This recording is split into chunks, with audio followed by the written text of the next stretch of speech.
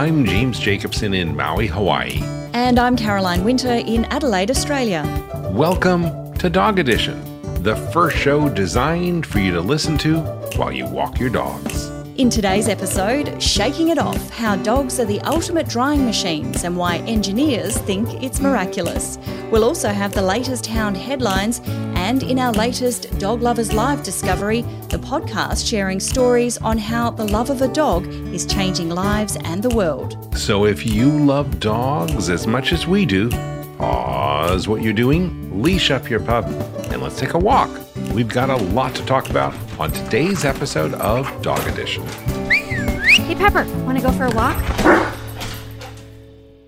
So it is very, very, very hot here in Maui, Hawaii, and our air conditioning is broken, which is a great way to get into our hydrant section.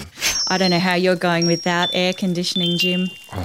Air conditioning, yes, because down under it is not that warm this quote-unquote summer, is it? No, not at the moment. It's pretty chilly. I'd send you some cooler weather if I could, but I couldn't get through an Australian summer without an air conditioner, I've got to say.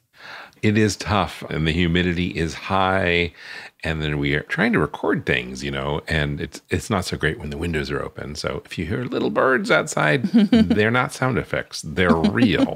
But it has also made me think of how our dogs are so adaptable, because Kanga, who is my heart dog, is sleeping next to me at night with her belly up in the air all the time. And sometimes, in colder months or when the air conditioning's on, because it never gets terribly cold here, she does that, but not as frequently as she does it now. So it got me to start doing some research about why do dogs sleep on their back? I have wondered that. Harvey does it all the time. I thought it's just because he was being cute and playful. Well, it is. It's two reasons. It's thermoregulation and cute, playful, and indicative of the fact that the dog trusts and loves you, because there's a heat exchange that's going on through their paws. That's where they let a lot of the heat out. So obviously putting those up in the air is helpful. Also, the fur is really thin on the belly and the paws contain sweat glands, so that helps cool them down. And as you said, it's kind of a vulnerable position for those dogs to be that way. And that actually has evolved from dogs in the wild when they were wolves, because as we look at wolf behavior, wolves often use that position to indicate to other wolves that, are aggressors that, hey, I'm peaceful and I'm harmless.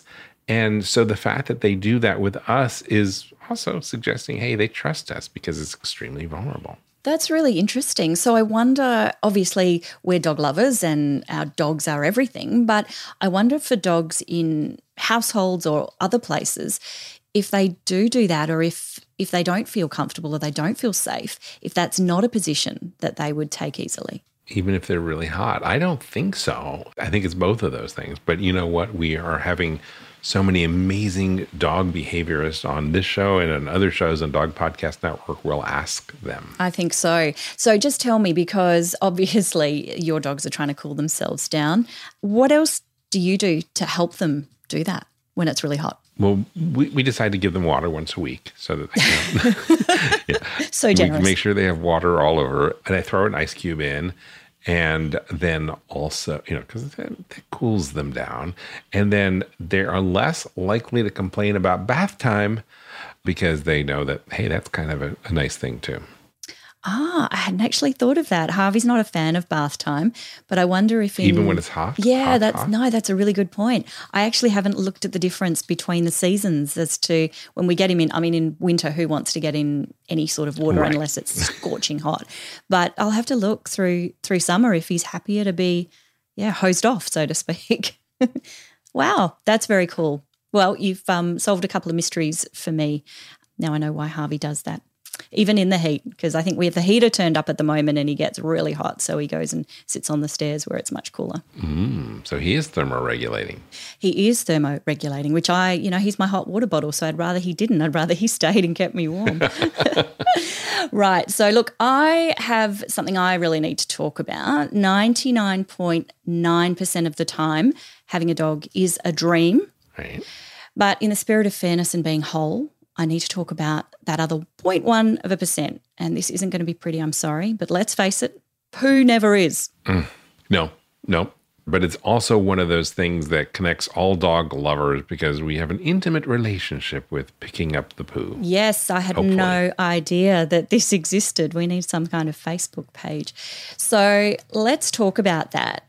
Everywhere in the world, bad dog owners not picking up their poo is a problem, right? Mm-hmm. So I came across a story out of Israel, of all places, and a city council there has brought in a new law effectively where they are capturing the DNA of poo that's been left behind, and they've got it in a database. No. And they are now allowed to track back, it's been passed, they are now allowed to track back to bad dog owners and fine them for not picking up. What do you think of that? I am massively interested in thinking, well, I'm glad that doesn't always happen because sometimes my dog poos at a place that I can't really get to all the way down a hill. But I don't think they would do DNA tracking on that. That is really cool. And also someone has way too much time on their hand or they have such a big, serious situation that they have to deal with it. Well, that's exactly what it is. So the pandemic, there's a rise in dogs, there's a rise in working from home and walking locally. And they've seen exactly that, a rise in the amount of poo that's been left behind on paths. So that's really interesting. How do they collect the DNA and associate it with, oh, that's Mr. Jones's dog? Yeah, so they're currently putting the database together. And the other thing is that, and this must be something over there, that all pet licenses are set to expire in 6 months. So it must be like a regulated time when you register your dog. Anyone now applying for a new one will have to submit dog's genetic information before it's approved. So you have to end up in the database. I love it. So if you want a dog license, a dog tag, whatever to be legal, you got to submit a little bit of poo. I know. It's really interesting. Wow. That is fascinating. We were talking about it on our dog walk just the other day. I mean, as responsible dog owners, you do the right thing. If you don't do the right thing, well, that means that for dog owners who, walk past and see other people have done the wrong thing, that's going to make them happy. But more importantly, that's got to be good news for non-dog owners as well.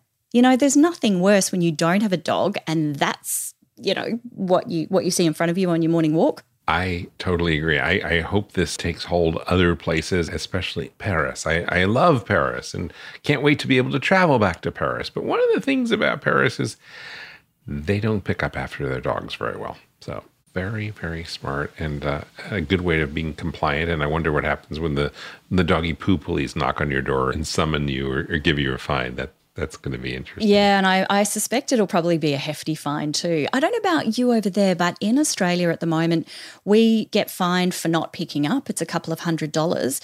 But actually in Melbourne, in Victoria, you can be fined $200 for not carrying poo bags. So it's one step back. Really? Yeah, it's pretty tough, right? Wow, not even having the bag with you. Well, I think you guys in Australia are very creative about these fines to encourage good behavior, evidently when picking up poo or even voting. If you don't vote, you actually have to pay, right? Yep, you get fined. So it's I think it's a very clever use of financial penalties to incentivize good behavior.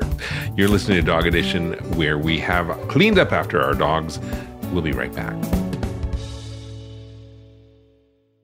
And now, a message from your dog. Every day with you is like a day at the beach. And I want as many beach days as possible. I want to run and sniff and find a good stick to carry. I want to roll in the grass and warm my belly in the sun. I want to walk with you, run with you, sleep with you, eat with you. And when I eat with you, I want Everpup.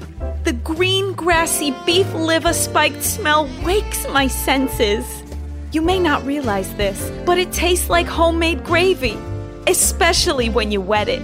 It infuses any food you give me with health and life and vibrancy.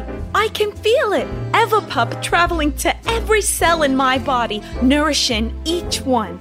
Does it roll back time? Of course not. Not really. But it helps me feel like I'm on top of the world.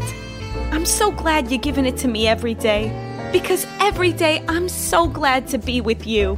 I'm so grateful to be your dog and for the Everpup you give me. So now that you know what your dog wants, get Everpup, the ultimate dog supplement. Everpup is available in select pet shops and on Amazon. But to get the best price possible, join the Everpup Club at everpupclub.com, where you'll get your first jar for just $8 with free shipping anywhere in the U.S. Go to everpupclub.com and use the discount code DPN. That is everpupclub.com. Everpup, every day. Welcome back to Dog Edition. And Pamela Lawrence, over to you for this next story. Thank you, Caro. Jim, when your dogs get wet from rain or, swimming in the ocean or a bath, they shake, right? They totally shake. And it's like really, really quick. And messy. Well, David Hu. And messy. And messy. Well, David Hu, professor of mechanical engineering and biology at Georgia Tech, gave me a science lesson on the wet dog shake. I want to kick off this segment with a little experiment. Are you? Can you be my guinea pig, so to speak? I will be your guinea pig, but we're remote, so yes, let's do it. Okay, you ready? All right. Okay. I'm going to ask you to shake your head twice as fast as you can, but it has to be within 1 second. Shake my head. Try and shake it. Watch out for your headphones. My headphones. Okay. Hold your headphones so they don't fly I'm getting a headache. How'd you feel? A little dizzy. Like my headphones are shaking back and forth. That's tough. Yeah. David Hu. As you know, humans, we don't have that much fur anymore, at least most of us. And we can't shake. In fact, if you try to shake your head, the best you can get is twice per second, and you will not be able to achieve anything like a dog. You'll get really dizzy and sick. But dogs, on the other hand, are experts at shaking, especially when they're wet. Yeah, the dog shake, to us, it kind of seems like maybe annoying or kind of cute when they come in and drench us. But in terms of evolution, it's something that absolutely had to evolve for them to survive. How animals have adapted and evolved their mechanics can lead to discoveries and inventions that will improve the lives of us humans. So David and a team of researchers set out to study the wet dog shake. To understand how dogs are so effective at shaking off water, we did this, what we called a comparative approach. We go to the Atlanta Zoo and we measured around 33 different animals, not just dogs, but rats, mice, guinea pigs, tigers, lions, pandas, all the way up to understand all these animals that have fur. How do they get dry? One thing David Hu and his research team discovered is that all of these animals shake in the same way. They basically stand on these four legs and they rotate their bodies back and forth. They can shake off the water in fractions of a second. Using a high-speed camera to capture the shake, they determined that dogs can get rid of 70% of the water trapped in their fur in 4 seconds. Woo. It's fast. It's an amazing number. Losing 70% of your water in 4 seconds is really good. If you put your laundry in the washing machine and then you come out 4 seconds later, it's pretty much the same.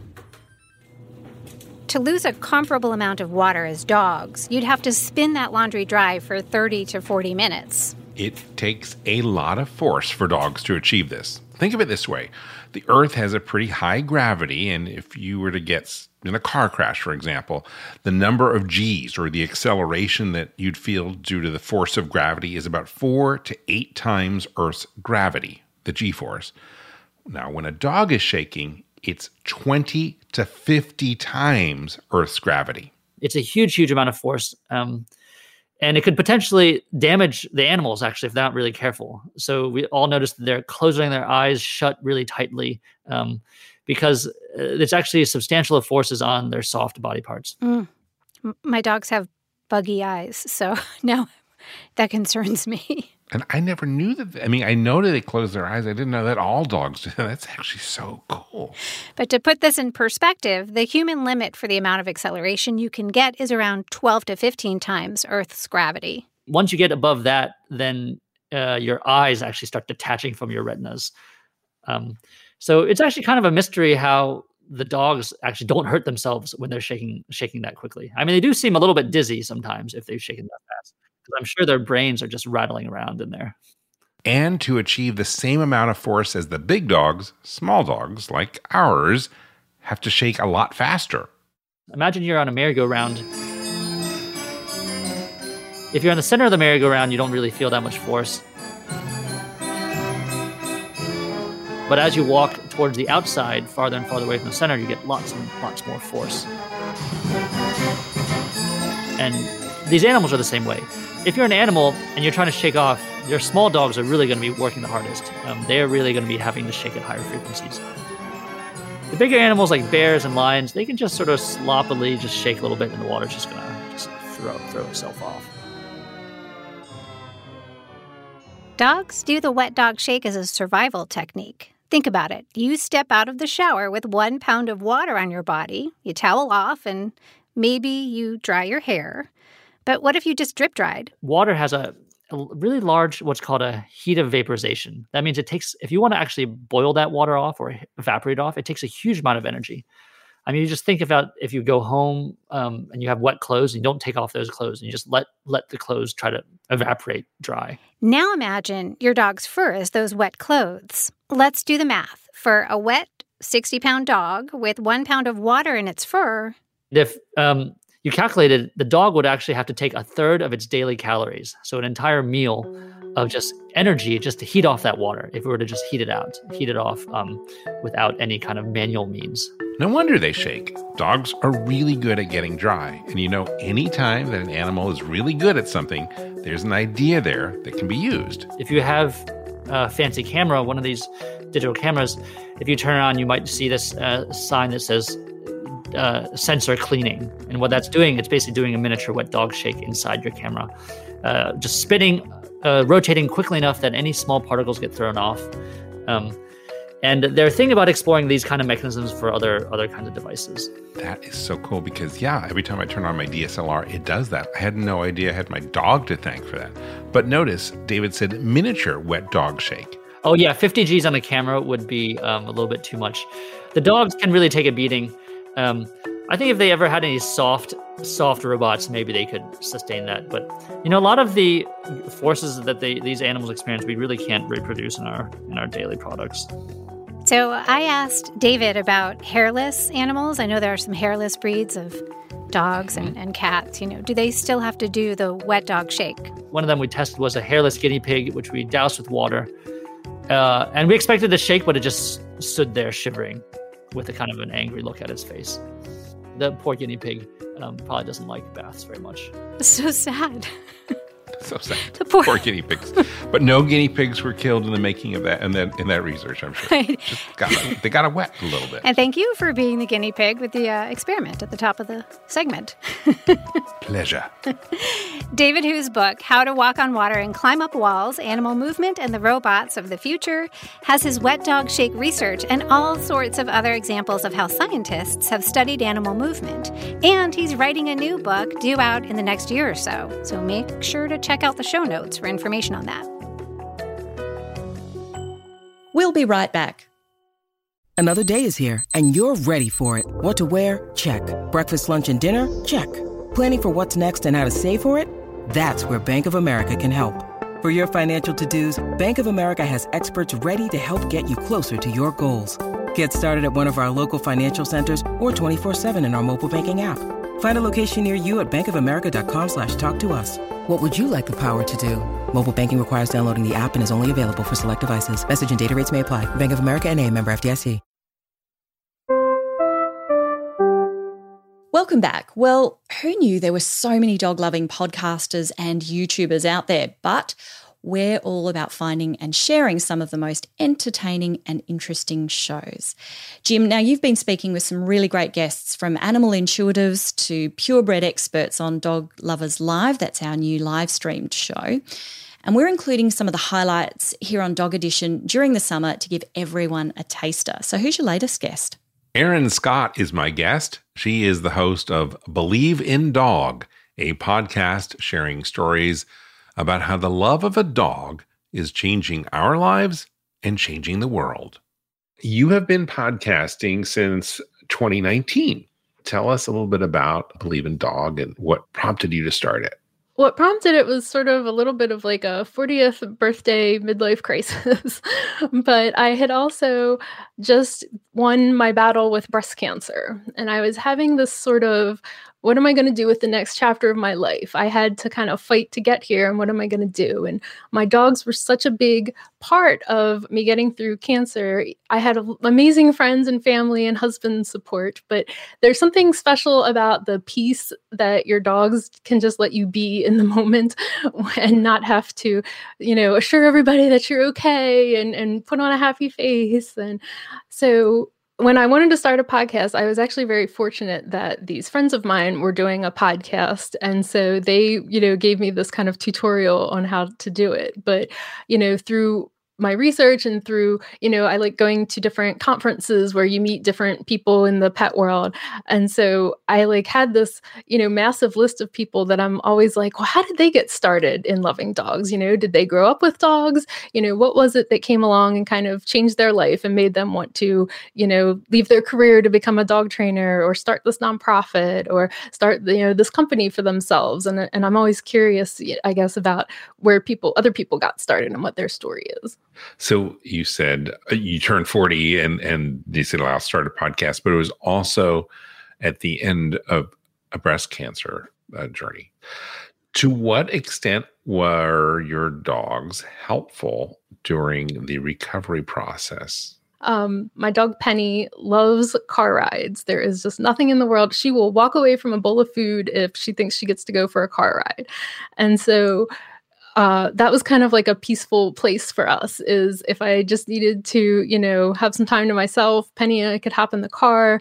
We live, there's kind of a lot of rural back roads, past farms and stuff. We can ride by, have my 1990s rock music blaring. And it's just like a peaceful time just for us. I can watch her, head hanging out the window and see how much joy that's bringing her. And that kind of helped center me when I was getting too caught up in other things or just needed a break from being poked and prodded. Was Penny a confidant? Were you able to talk to Penny about things that you may never have spoken to anyone else about? I think that's a fair statement to make, yes. What are some of the things that you confided in Penny about? I guess fears or just concerns that I had, or even I was trying to keep up working full time. I was trying to keep up all of the other things that I was doing and kind of not let this get to me. And I could tell her when it was getting to me. And so if you had to come up with a theme or an elevator pitch for your show, how would you describe it? I always say that the love of a dog can change your life and sometimes even change the world. And those are the stories that I'm sharing. That is awesome. Do you ever get to a point where you have to stop recording because you get so choked up in the story? Yes. My friend Liz actually writes a lot about the loss of her dog and grief and dog owners going through hard times. And I know there's definitely times when we have been choked up talking about, some of these things. And you can watch Jim's full Dog Lovers live stream with Erin Scott, host of Believe in Dog, which is part of our summer show at dogloverslive.com. Well, that's our show for today. Thanks for bringing Dog Edition along with you on your walk. If you liked what you heard, why not go back and have a listen to some of our other episodes? You can also check out DPN's sister show, The Long Leash, for some of my extended conversations. Next time on Dog Edition, lost your dog? Don't panic. We'll meet a pet detective who can sniff out even the toughest of cases. Until then, head on over to our website at dogedition.com, where you can leave us a voicemail and share your thoughts and stories with us. Just click the little blue microphone icon that is located on the bottom right of every episode page and let us know what you think. And of course, if you don't already, follow Dog Edition in your favourite podcast app. I'm Caroline Winter, your resident news hound. And I'm James Jacobson, still hot here in Hawaii, hopefully cooler next week. Thank you for listening today. On behalf of all of us here at Dog Podcast Network, we want to wish you and your dog a very warm aloha.